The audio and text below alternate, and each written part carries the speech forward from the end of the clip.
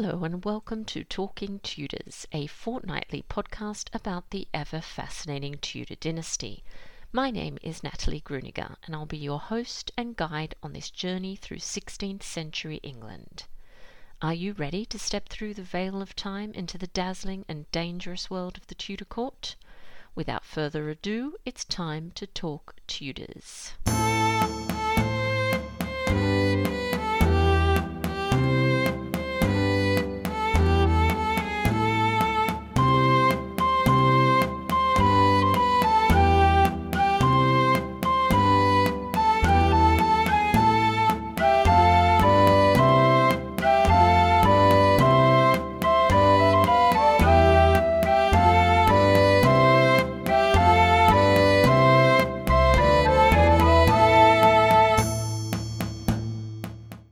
Everyone, welcome back to another episode of Talking Tudors. I'm your host, Natalie Gruniger. Thank you so much for joining me today. I'd like to start by acknowledging and thanking the wonderful listeners who continue to support my podcast on Patreon and extend a heartfelt thank you to everyone who's taken the time to rate and review the show. This really does make a difference. If you love the podcast and you never miss an episode, I invite you to join the Talking Tudors patron family. Visit patreon.com/talkingtudors for more information.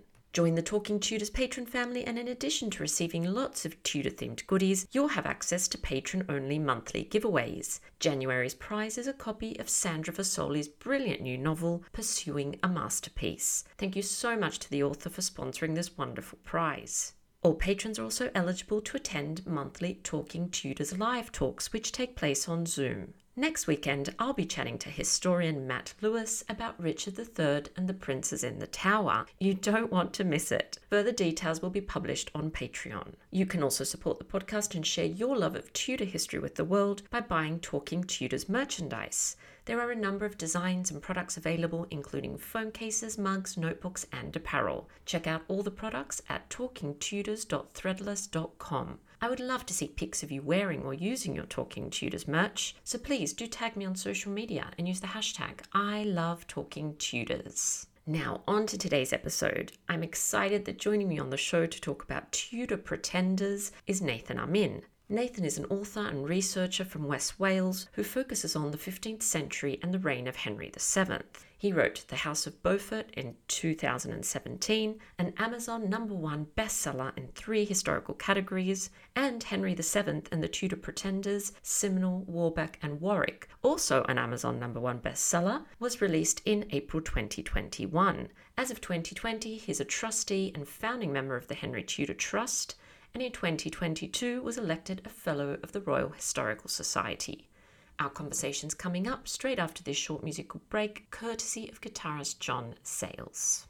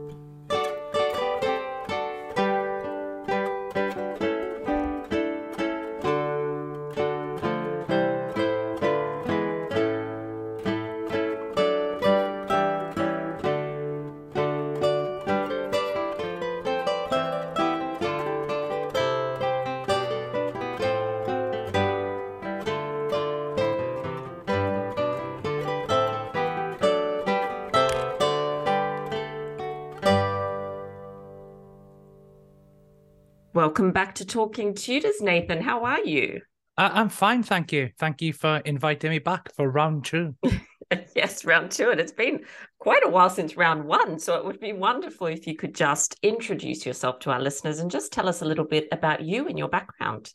Yeah, my name is Nathan Amin, and I'm a writer and researcher from West Wales, home of the Tudor family. My research generally revolves around the Welsh Tudors, the life and times of Henry VII, and his background. So I do study the Beaufort family, that is his maternal family, and I do study the Tudor family, which is his paternal family. And hopefully people find all of this very interesting and new to them normally, compared to the usual Henry VIII, the six wives, and Elizabeth. So hopefully I'm bringing something different to the table.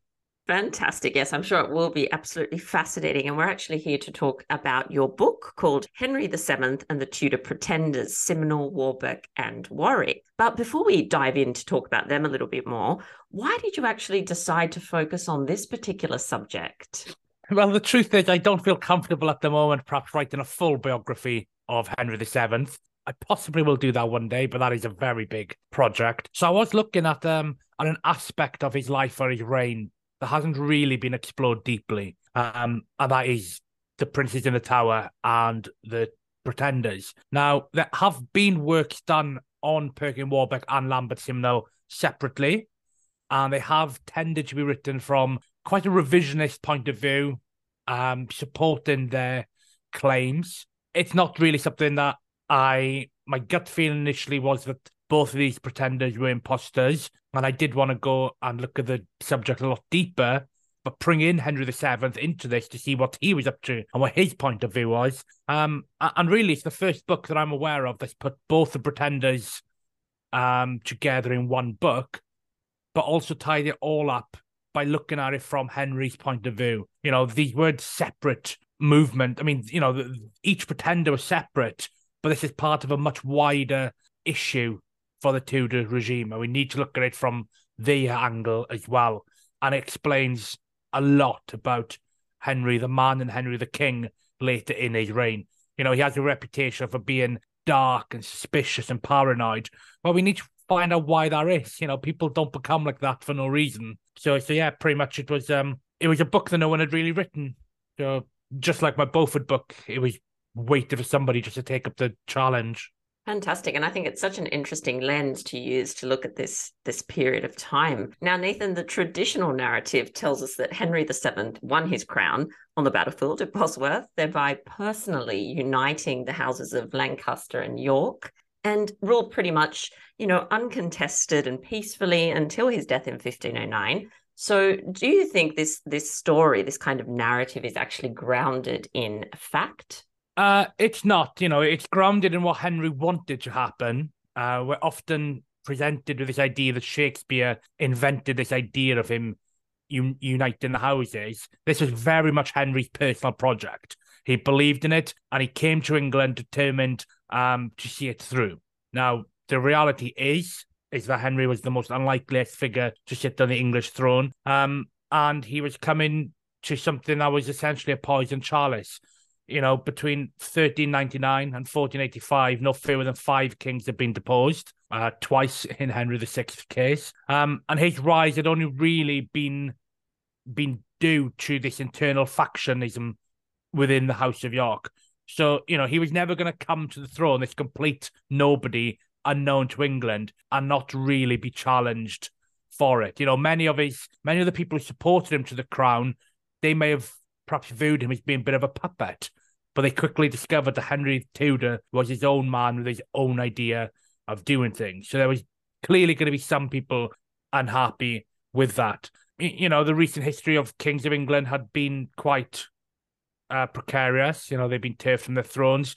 And once you know how to unmake a king, if you're not happy with him, there's always the opportunity to try and kick this one off the throne. So no, Henry was not stable when he came to the throne. He was very vulnerable. One of his main disadvantages was also, ironically, one of his strengths, and that was that he was a complete unknown to England and the English nobility. So on one hand, that is a weakness, but on the other hand, it means that he can do things his way, and he's not tied to the burdens of the past. But the truth is, he came to England. He thought that he was going to unite the houses and everything was going to be nice and peaceful.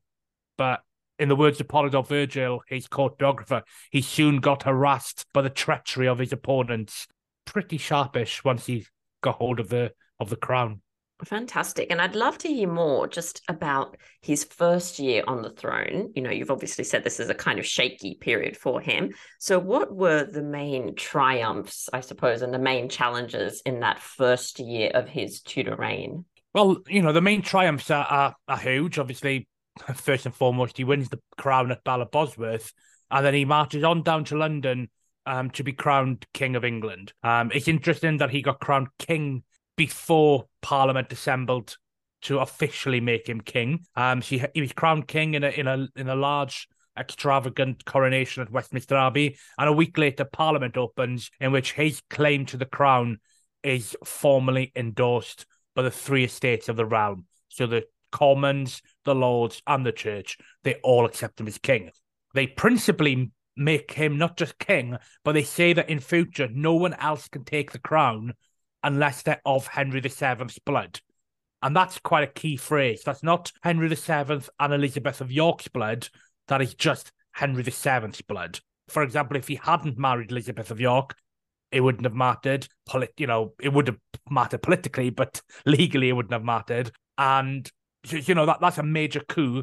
And that is still something that is the case today. The current king is still a direct descendant of Henry VII. So that's a magnificent achievement for him. Then, of course, he does go on to marry Elizabeth of York. We're often told that he delayed the wedding, delayed. Nonsense. He married her pretty much 2 days after he received a papal dispensation to do so. He did marry her as quick as he could. He wasn't a fool. He knew that much of his support came from his promise to marry Elizabeth of York. And within weeks, if not already, she was pregnant with an heir. So Henry's first 6 months get off to a good start. He gets crowned, Parliament endorses his claim, he marries, and his wife is pregnant. That's a good start. But there are some issues brewing beneath the surface. Henry goes on a major progress to the city of York, very much going into enemy territory. And there was apparently an assassination attempt on him. Somebody in the crowd tried to kill him before that man was subdued by the Earl of Northumberland.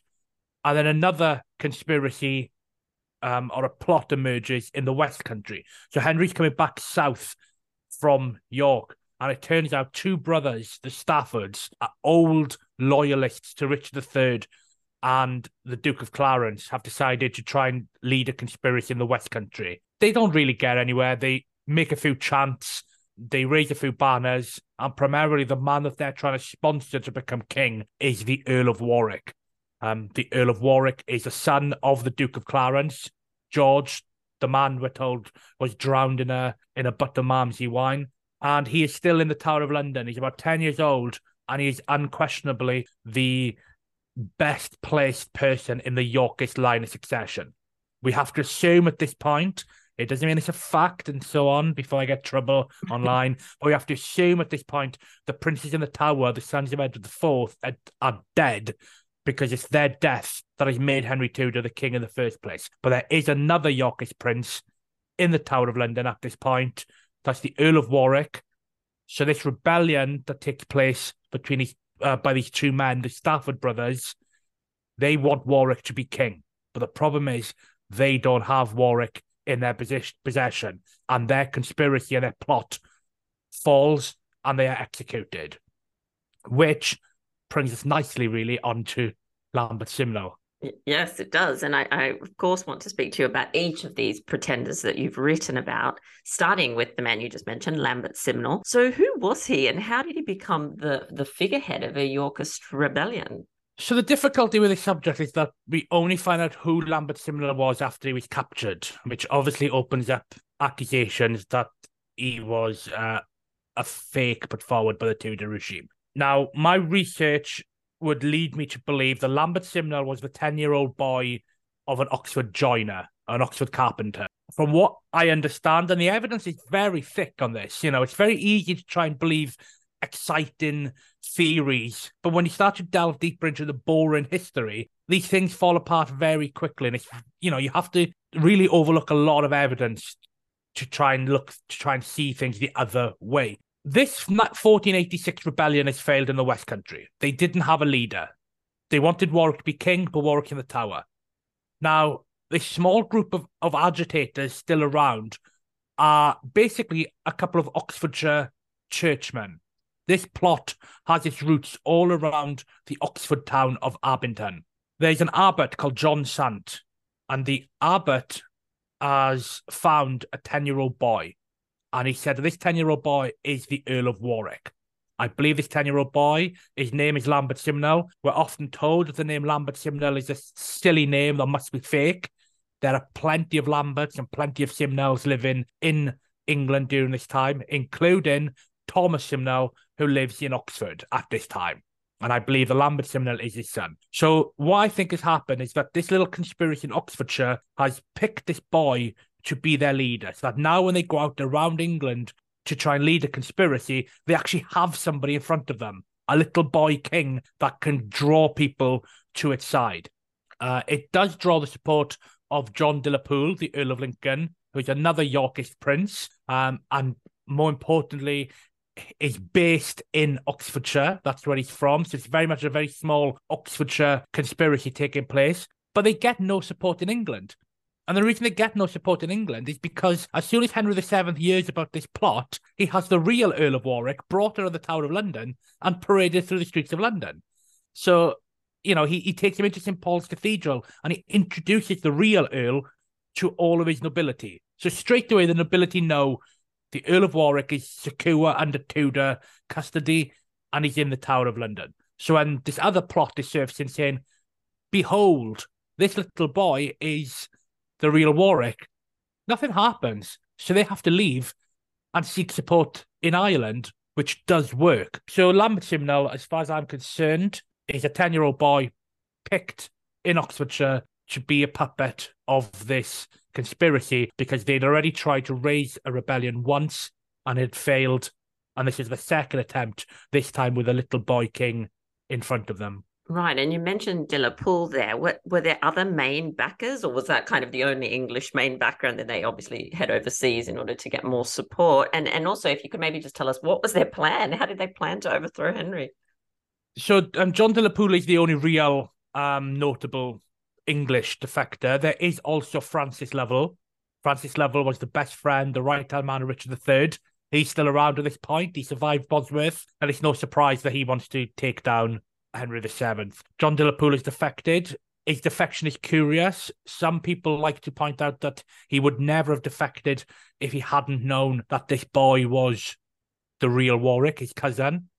I'm hesitant to believe that. I don't know what John de la Pole's exact plans were, but I would surmise that if the invasion was successful, he was either going to do a switch, put the real Warwick on the crown of England with him as his number two, his right-hand man, his backer, or he may even have tried to get the crown himself. The problem that he had in this scenario is that the support that was already brewing for this conspiracy was down to mainly household servants of George, Duke of Clarence, the Earl of Warwick's father. So they were shouting, Warwick, Warwick in the streets. They were raising Warwick banners. This wasn't a conspiracy for John de la Pole. This was a conspiracy for Warwick. He couldn't very well just come in and say, me, I'm the king. He had to go along with the way the wind was blowing. The other person that did back this conspiracy was John de la Pole's aunt, and that's the sister of Richard III and Edward IV, Margaret of York. Now, Margaret of York was, as her name suggests, a Yorkist princess, but she'd been across in Flanders for the previous 25 years, where she had married the Duke of Burgundy. By this point, she was a widower and very, as you can imagine, very cross and upset with Henry VII for basically ending her dynasty by killing Richard III. So she started giving money and support to this conspiracy. So the support isn't great, but there is two very important people involved here, and that is John de la Pole and his aunt, Margaret of York. Tell us about, I have heard that there was, a coronation, a sort of, and I say that in quotations, a coronation in Dublin in 1487. So given that the real Earl of Warwick is in the Tower and, most of the nobility is aware of this, how does this coronation come about? So they get in no support in England. So they cross over to Ireland. Now, Ireland during this period, during the Wars of the Roses, was a staunchly Yorkist Isle. So when a conspiracy turns up in Dublin with the Earl of Lincoln, John de la Pole, say that this boy in front of them is the real Warwick, the Irish believe it. George, Duke of Clarence, Warwick's father, was actually born in Dublin. So they love the idea that this boy has come home and he's ready to lead an invasion. They didn't have BBC or iPhone breaking news alerts back then. They didn't know that in London the real Warwick was being paraded. They've taken everything at face value. So the Irish straight away get ready to fight, and they actually make Lambert Simnel a King of England in Dublin Cathedral. They crown him. Now, that's quite a preposterous thing to do, really, quite a daring thing to do. During his years in exile in Brittany, even Henry VII or Henry Tudor didn't crown himself a king. But yeah, they make him a king in Dublin. They recruit some German mercenaries. So with an army that's really, you're talking 40% Irish, 40% German, maybe 10% English, if my maths make up. That's not right. Kind of. You get what I'm trying to say. Mainly a German-Irish army invade the north of England. And their plan is when they get to the north of England, all of that old famous support of Richard III in the north of England is going to join their side and they're going to take down the King of England. That doesn't happen. They get to the north of England and they don't really get any support because the major nobles are A, happy under Henry VII, and B, they've got word that the real Warwick is in the Tower of London. This conspiracy and invasion is nonsense. They attract a few supporters barons, nobody that super influential. But when they get to the city of York, the most famous northern city there is, the city in which Henry VII nearly got assassinated not too long ago, the famous city of Richard III, the York citizens closed the gates on the rebels and they refuse to defect. They refuse to give their support. They stay loyal to Henry Tudor. And I think that is quite telling. But, the rebels have come too far at this point. So they decided just to go to war with the King of England. And why not? 2 years earlier, Henry VII, Henry Tudor, had done exactly the same thing. And look what happened to him. He ended up on the throne. So always try to battle because you might die, but you might also end the day king. Given that obviously Henry VII has the real Earl of Warwick and he's aware that there's not much support in England for this particular rebellion, how does he react and respond? Is he concerned about this threat? Oh, absolutely.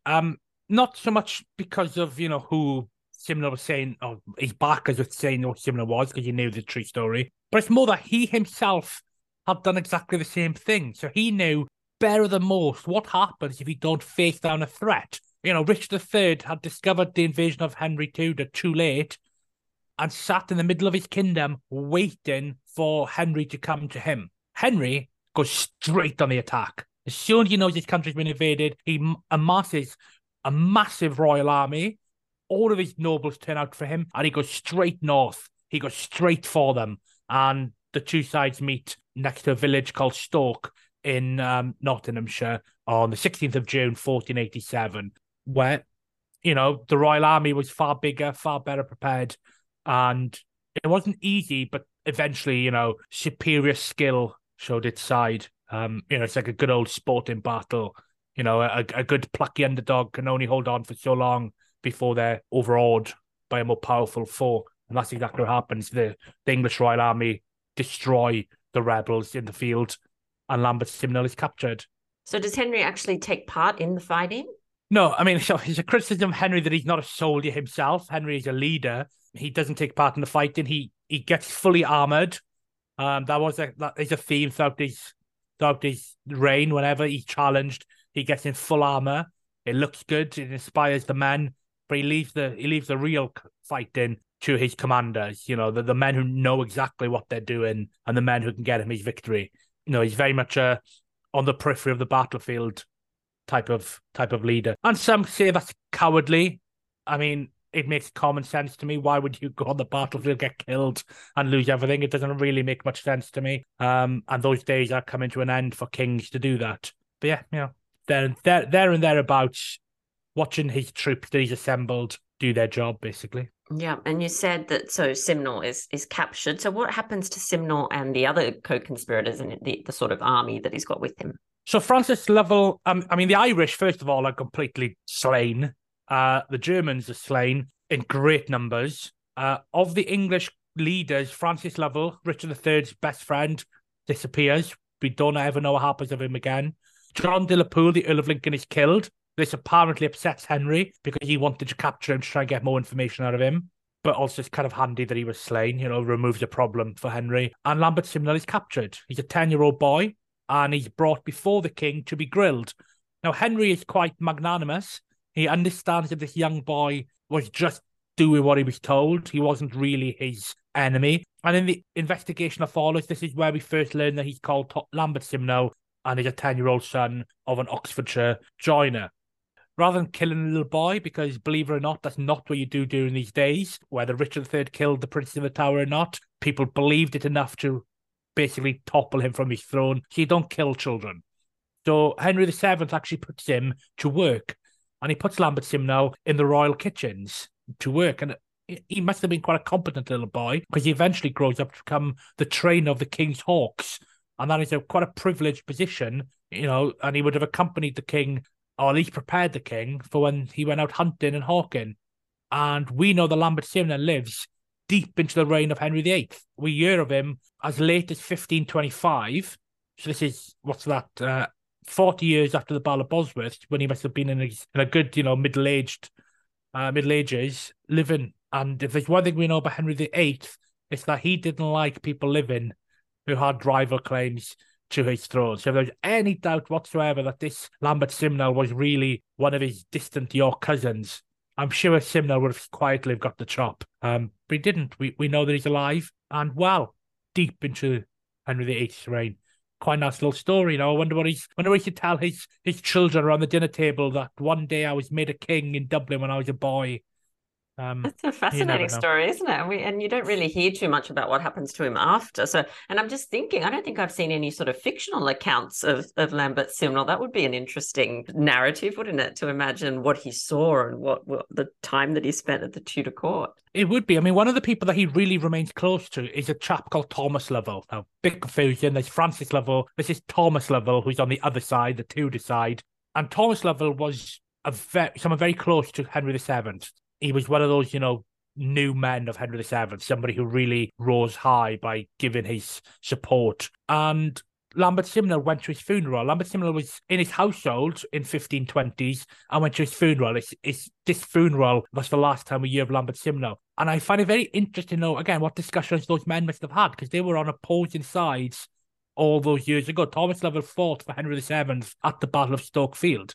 They must have had some great discussions. Somebody needs to write that fiction book between these men. Yeah, absolutely. I totally agree with you. Now, let's turn our attention to Perkin Warbeck, and I'm sure our listeners have heard of this person, Perkin Warbeck. He claimed to be Richard of Shrewsbury, so the Duke of York, second son of King Edward IV, and one of the so-called princes in the Tower. So how does this all come about, and who were his main supporters? Perkin Warbeck appears in Ireland out of nowhere in 1491. Rumours are that he's a bastard son of Richard III, before it's claimed that he's, as you say, Richard of Shrewsbury. He then claims that he's the rightful King of England, and he sets to work trying to claim the throne. Now, depending on your point of view, he is either the real Richard of York, he claimed that Edward V, his brother, had been killed in the Tower, and he had been given mercy by an executioner, which sounds a bit unreal, and he was slipped away out of England to live for 8 years in wilderness before he could come back and claim his crown. That's what he claimed. The other viewpoint, which again is what he said himself after he was captured, and it's something that's really borne out by a lot of the investigations into Perkin Warbeck, is that he was just the son of a boatman in the French city of Low Country city of Tournai. And he had been put forward by a small group of English agitators to claim that he was a king of England. Now, it's very key to note that a lot of people are cynical about this claimed that he was the son of a boatman because his confession must have been concocted by Tudor regime. But the investigations are French and Spanish, and they are conducted before he was even captured. And it's the French and the Spanish were telling Henry VII who this pretender was. So we have to be careful about just writing off the story that he was truly just a boatman. But either way, he's 17 years old. He turned up in Ireland, and he's claiming to be a king of England. His backers, this is where things get quite interesting. There are two men who have remained enemies of Henry VII at this point. One is John Atwater, and one is John Taylor. Now, John Taylor was a loyalist of Richard III, and most of Richard III's men after Bosworth, they cross the divide. You know, they're pragmatists. They decide, some lose their jobs and their offices, but most of them just get on with it. John Taylor doesn't. He refuses to back down, and he leaves England, and he goes into exile in France. And France and England at this time are in a state of war. And while in France, he writes a letter back to England telling one of his friends, watch out for next year, someone's coming. And then, lo and behold, in Ireland, Perkin Warbeck turns up. And who should be in Ireland at this point in the very same city as Perkin Warbeck? And that is John Taylor and John Atwater, two of these English rebels who just happen to be there with Perkin Warbeck, and they stay by his side throughout the whole conspiracy. You know, people like to believe the story of Perkin Warbeck turning up and being the real prince. Everyone wants the princess to have survived. Unfortunately, history is not a kind rom-com. It's messy, it's bloody, and things can be explained fairly simple most of the time. And in this case, I'm quite content based on the investigations and based on the coincidental appearance of John Taylor and John Atwater, these rebels in Ireland in 1491 with Perkin Warbeck. It's just another conspiracy to try and topple Henry Tudor. So how does Henry react to this particular threat? Does he take it seriously? He does take it seriously. The first thing is that the Irish refuse to support Perkin Warbeck. You know, they've just been completely wiped out 4 years earlier in battle. So they refuse to support another pretender, and they send him on his way. In fact, one of the Irish earls, the Earl of Kildare, refers to Perkin Warbeck as that French lad, which I think is quite telling. You know, was Perkin Warbeck still speaking with the French of his native background? So they cross over to France. And like I said, it's very important to point out that France and England are at war. So, of course, the French king is going to welcome Perkin Warbeck with a warm embrace, and he gives him a royal retinue, gives him a handful of men, because this boy is apparently a prince of England. This is very provocative to Henry VII. Once again, we have to remember, Henry VII had been in exactly the same position himself not too long ago. He had been in France. He had been given men and an army. He had invaded and killed the king. Henry did not want to end up like Richard III. So he puts together a massive royal army and he invades France. Now, he didn't invade France just because of this Perkin Warbeck issue. There was wider reasons why. But when he did invade France, with the largest royal army assembled in the 15th century, one of his main terms was that Warbeck has to be captured or he has to leave France. If Warbeck leaves France, he will leave France. And the French king agrees. The French king orders Warbeck to get out of his country. He's not going to support him anymore. It's rubbish. It's nonsense. Go. And Warbeck leaves. But he doesn't give up. He goes across the border to Flanders, where a certain Margaret of York is living. And this is now the woman that he calls his aunt. And this woman embraces him as her only true nephew. And together they work to put together money and men to go and take down the evil Tudor tyrant who killed Richard III. Henry, he takes it seriously. This has always been taken to suggest that it means that he takes Warbeck's claim seriously. They're two different things. He doesn't take Warbeck's claim seriously, but he does take the threat seriously, because somebody's still trying to invade and kill you. It doesn't matter what they're saying or whether they're believable. You still have to deal with that actual fact of threat. So he does take it seriously in that respect. So tell us what happens during Warbeck's first landing in England. So Perkin Warbeck spends 2 years putting together a modest army, and he leads an invasion towards Kent. Now, Kent is the most rebellious part of England during the medieval period. Kent loves to rebel. You know, any rebel worth their salt, they go to Kent. Warbeck sends 300 of his men ashore, and they are slaughtered within minutes.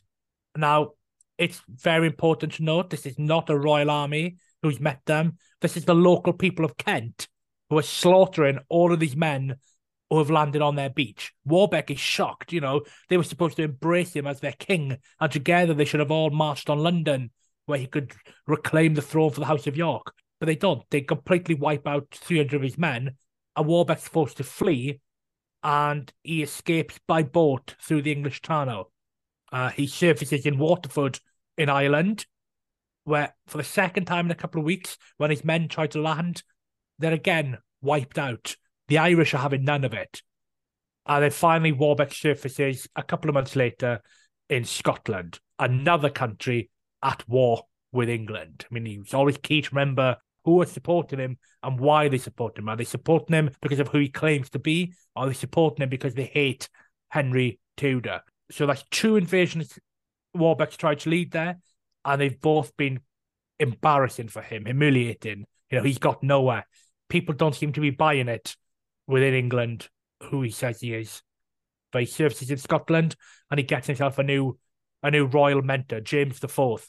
And together, they start to plot an invasion. You know, James IV wants to conquer Northern England.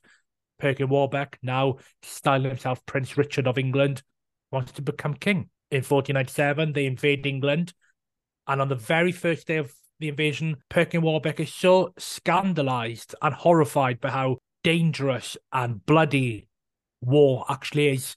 He turns around and runs away, and he runs all the way back to Edinburgh. This is a great humiliation. You know, the Yorkist kings were some of the bravest soldiers there ever was. Richard III, Edward IV, even John de la Pole, the Earl of Lincoln. These were brave, courageous warriors. Perkin Warbeck was not. He turned, he ran. The King of Scotland was embarrassed by him, shouted at him, and essentially withdrew his support. So that's within the space of 1495 to 1497. Warbeck tries to invade England a few times, and it's just humiliating. You know, it's a farce. If he truly was the Prince of York, he had none of that famous military bearing. So what do you think was motivating him then? Was it just purely the idea of obviously becoming king? Or, you know, if he wasn't who he said he was, it's not really a sort of revenge thing for his family or to regain the dignity of his family. Do you think it was just purely that he thought, hey, this sounds good, I'll be King of England? I'm not even sure he really knew what he was doing. I mean, he'd been put forward to this when he was 17 by a couple of backers. We have to try and put ourselves in his shoes. You know, there is an element of perhaps him believing his own cause, you know, becoming so caught up in it all that he truly believed that he was actually Prince Richard. There's also perhaps had he grown ambitious, had he grown to like this?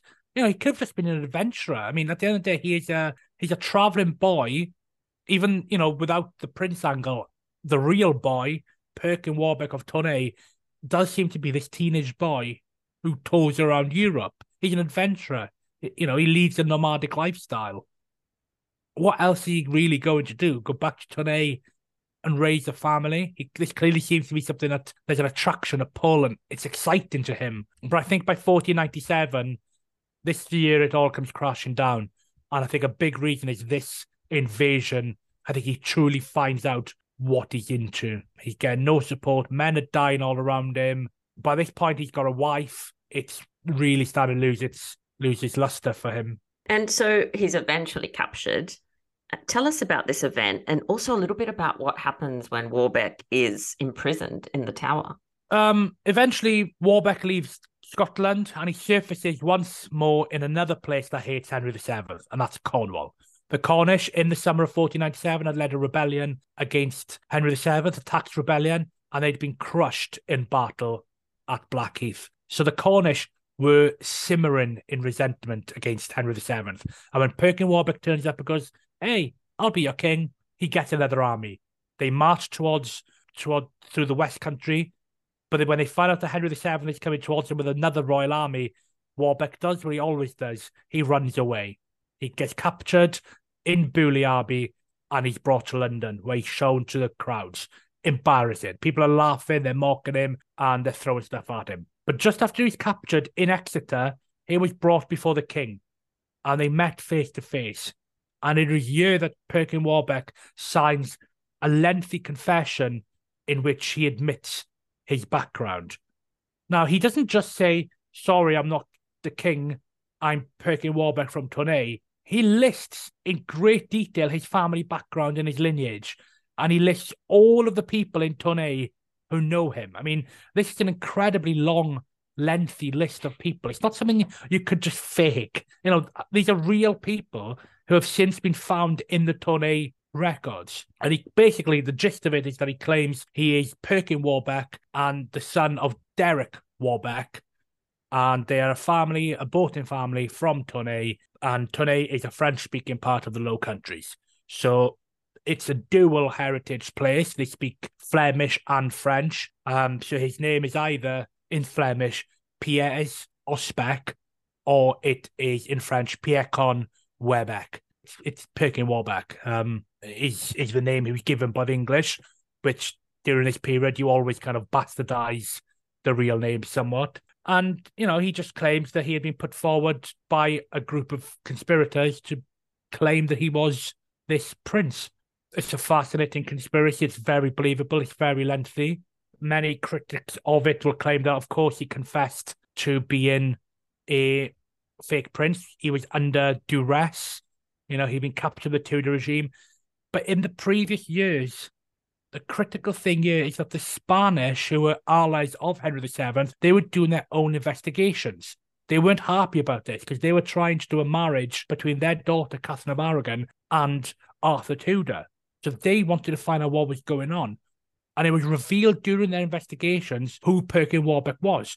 And his confession that he gives matches up, it corroborates the Spanish investigations that were conducted before Perkin Warbeck was captured, and they were conducted outside Henry VII's influence.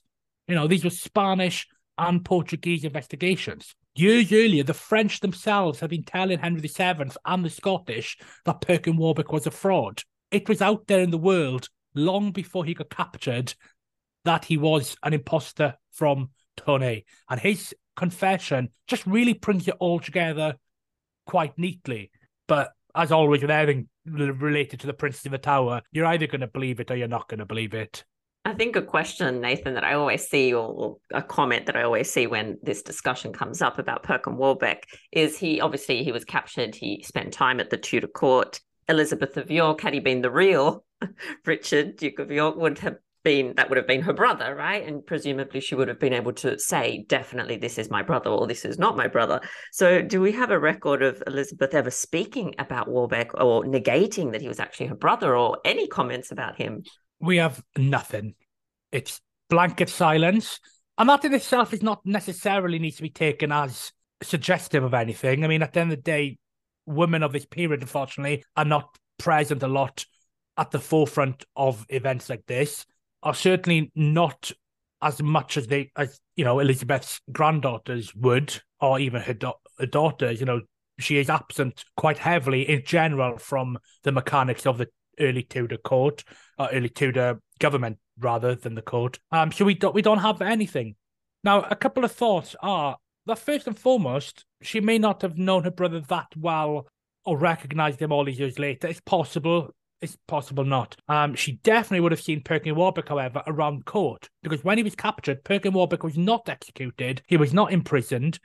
He was allowed to live freely around the royal court, which, again, people don't give Henry VII enough credit for his magnanimous nature. You know, he wasn't spiteful. He wasn't cruel. He let Warbeck live around the court. Now, yes, of course, Warbeck would have been made fun of. He would have been a bit of a joke around court. People would have laughed at him, but he was free to live there.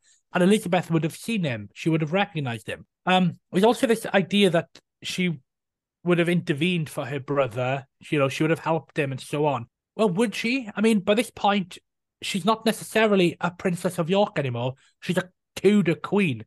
Her loyalties are 100% wrapped up in her children and their future.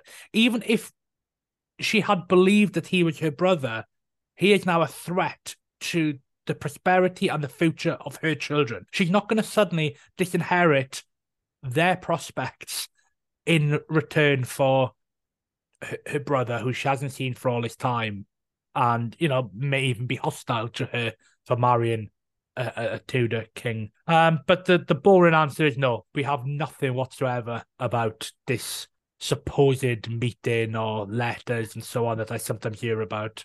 Yes, I think that's just good fodder for novelists and screenwriters, I think.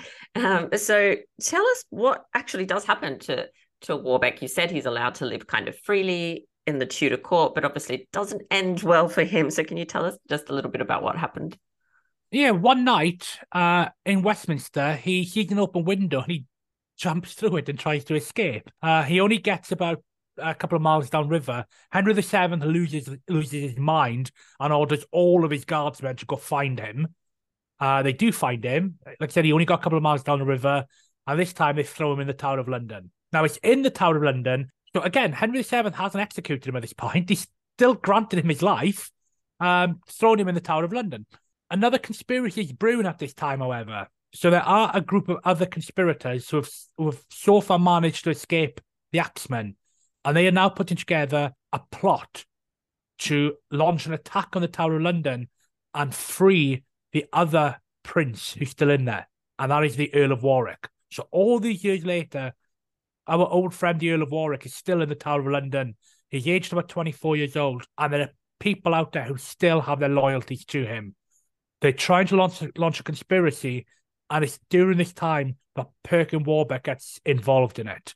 These conspirators are coming and going from the castle. You know, they've got an inside man, and they're speaking to Warbeck. They're speaking to Warwick. And Warwick and Warbeck, we're told, are speaking to each other through a hole in the floor.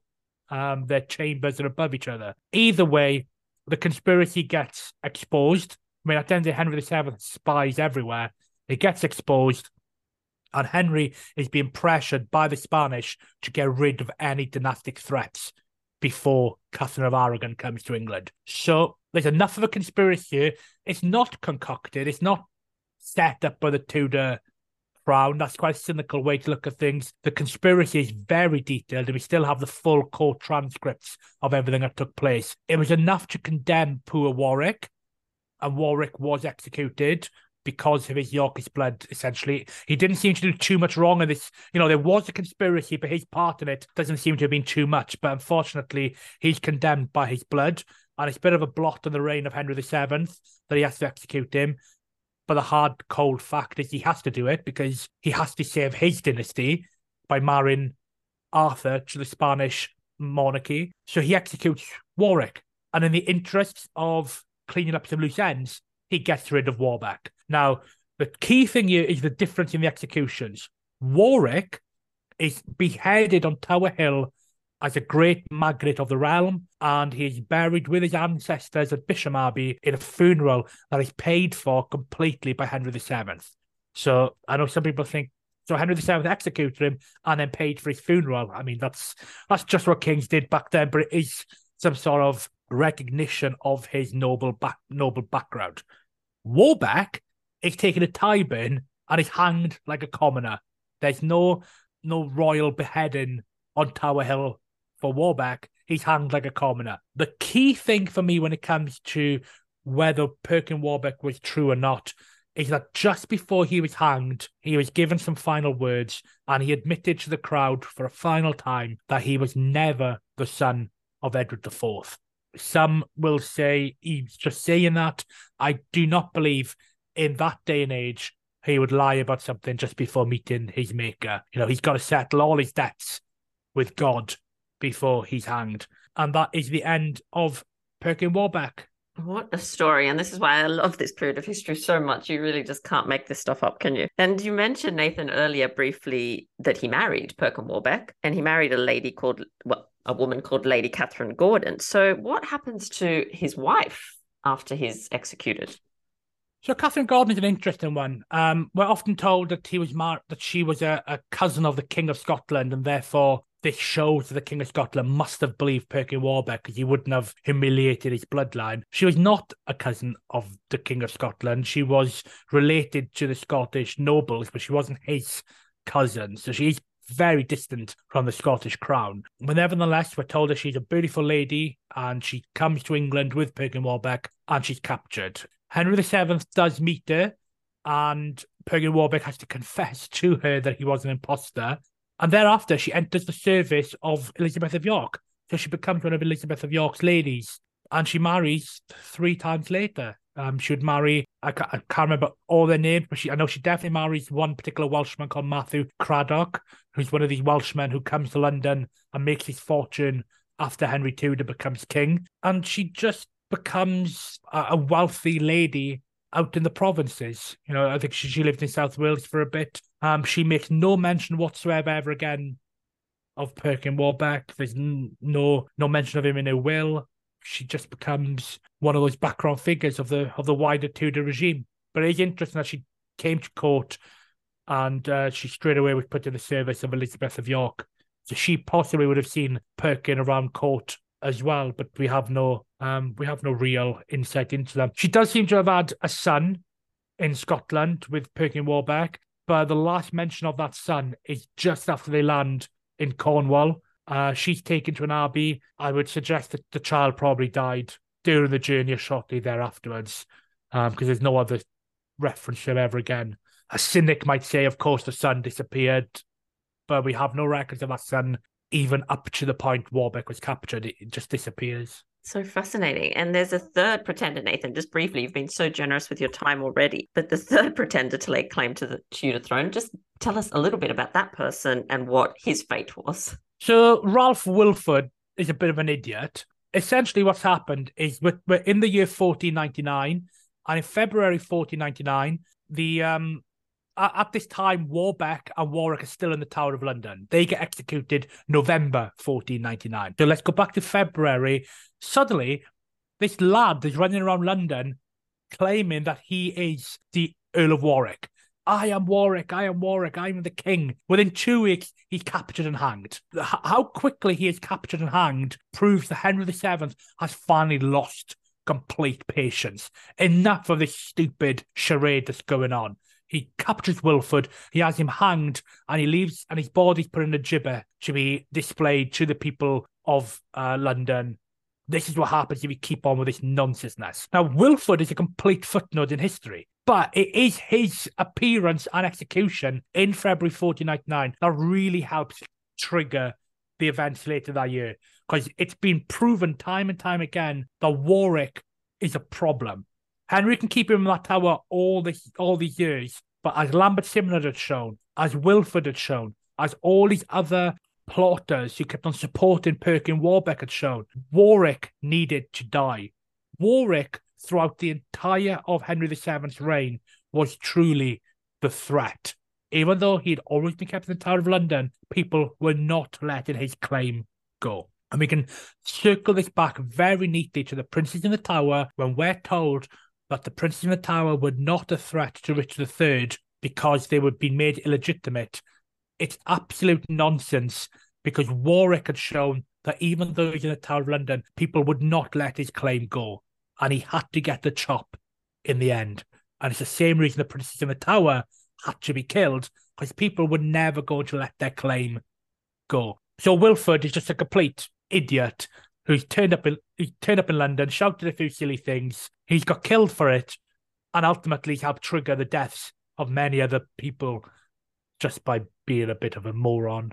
It's funny, I hadn't really heard of that person until I was looking into your book. So that's really interesting. And I do feel for the poor Earl of Warwick. Like, what a tragic life, imprisoned for all that time. It just seems so awful and tragic, really, doesn't it? Yeah, he's a tragic figure of this entire period, and just like his cousins, the Princes in the Tower, he's doomed from the start because of his bloodline. I mean, I know many people do like the House of York, but I'm not too keen on those 3 brothers. I mean, Edward IV, Richard III, and George, Duke of Clarence, they didn't half cause some problems with their ambitions, and all of them doomed their children. You know, Edward IV, his boys, as far as I'm concerned, and this history is pretty leans towards this way, that they were killed in the Tower.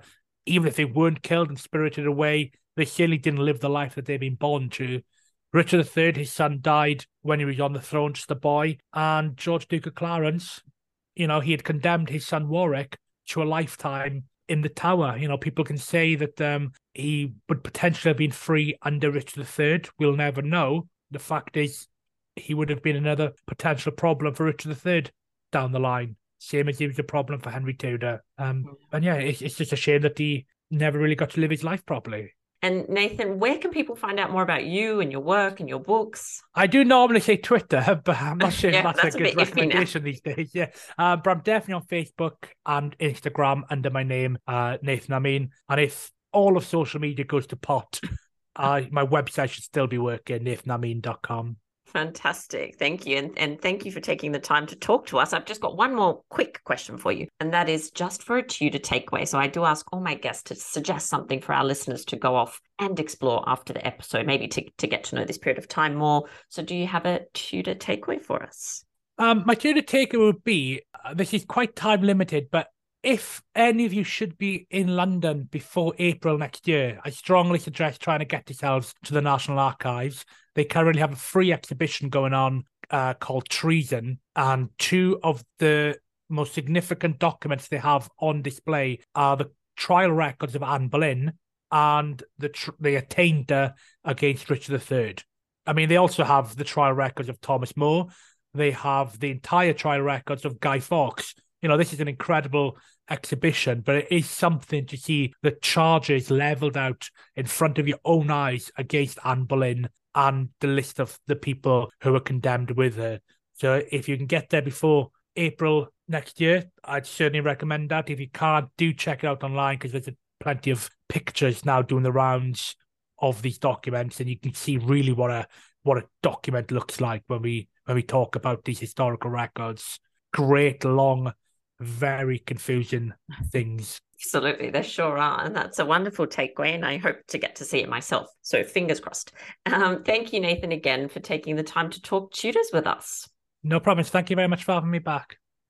Well, that brings us to the end of this episode of Talking Tudors. Thank you so much for joining us. I absolutely love to hear from listeners, so if you have any comments or suggestions, or just want to say hi, please get in touch with me via my website, www.onthetudortrail.com, where you'll also find show notes for today's episode. If you've enjoyed the show, please share the podcast with friends and family, and don't forget to subscribe, rate, and review. I also invite you to join our Talking Tudors podcast group on Facebook, where you can interact with other Tudor history lovers and hear all the behind-the-scenes news. You'll also find me on Twitter. My handle is On The Tudor Trail, and on Instagram as TheMostHappy78. It's time now for us to re-enter the modern world. As always, I look forward to talking Tudors with you again very soon.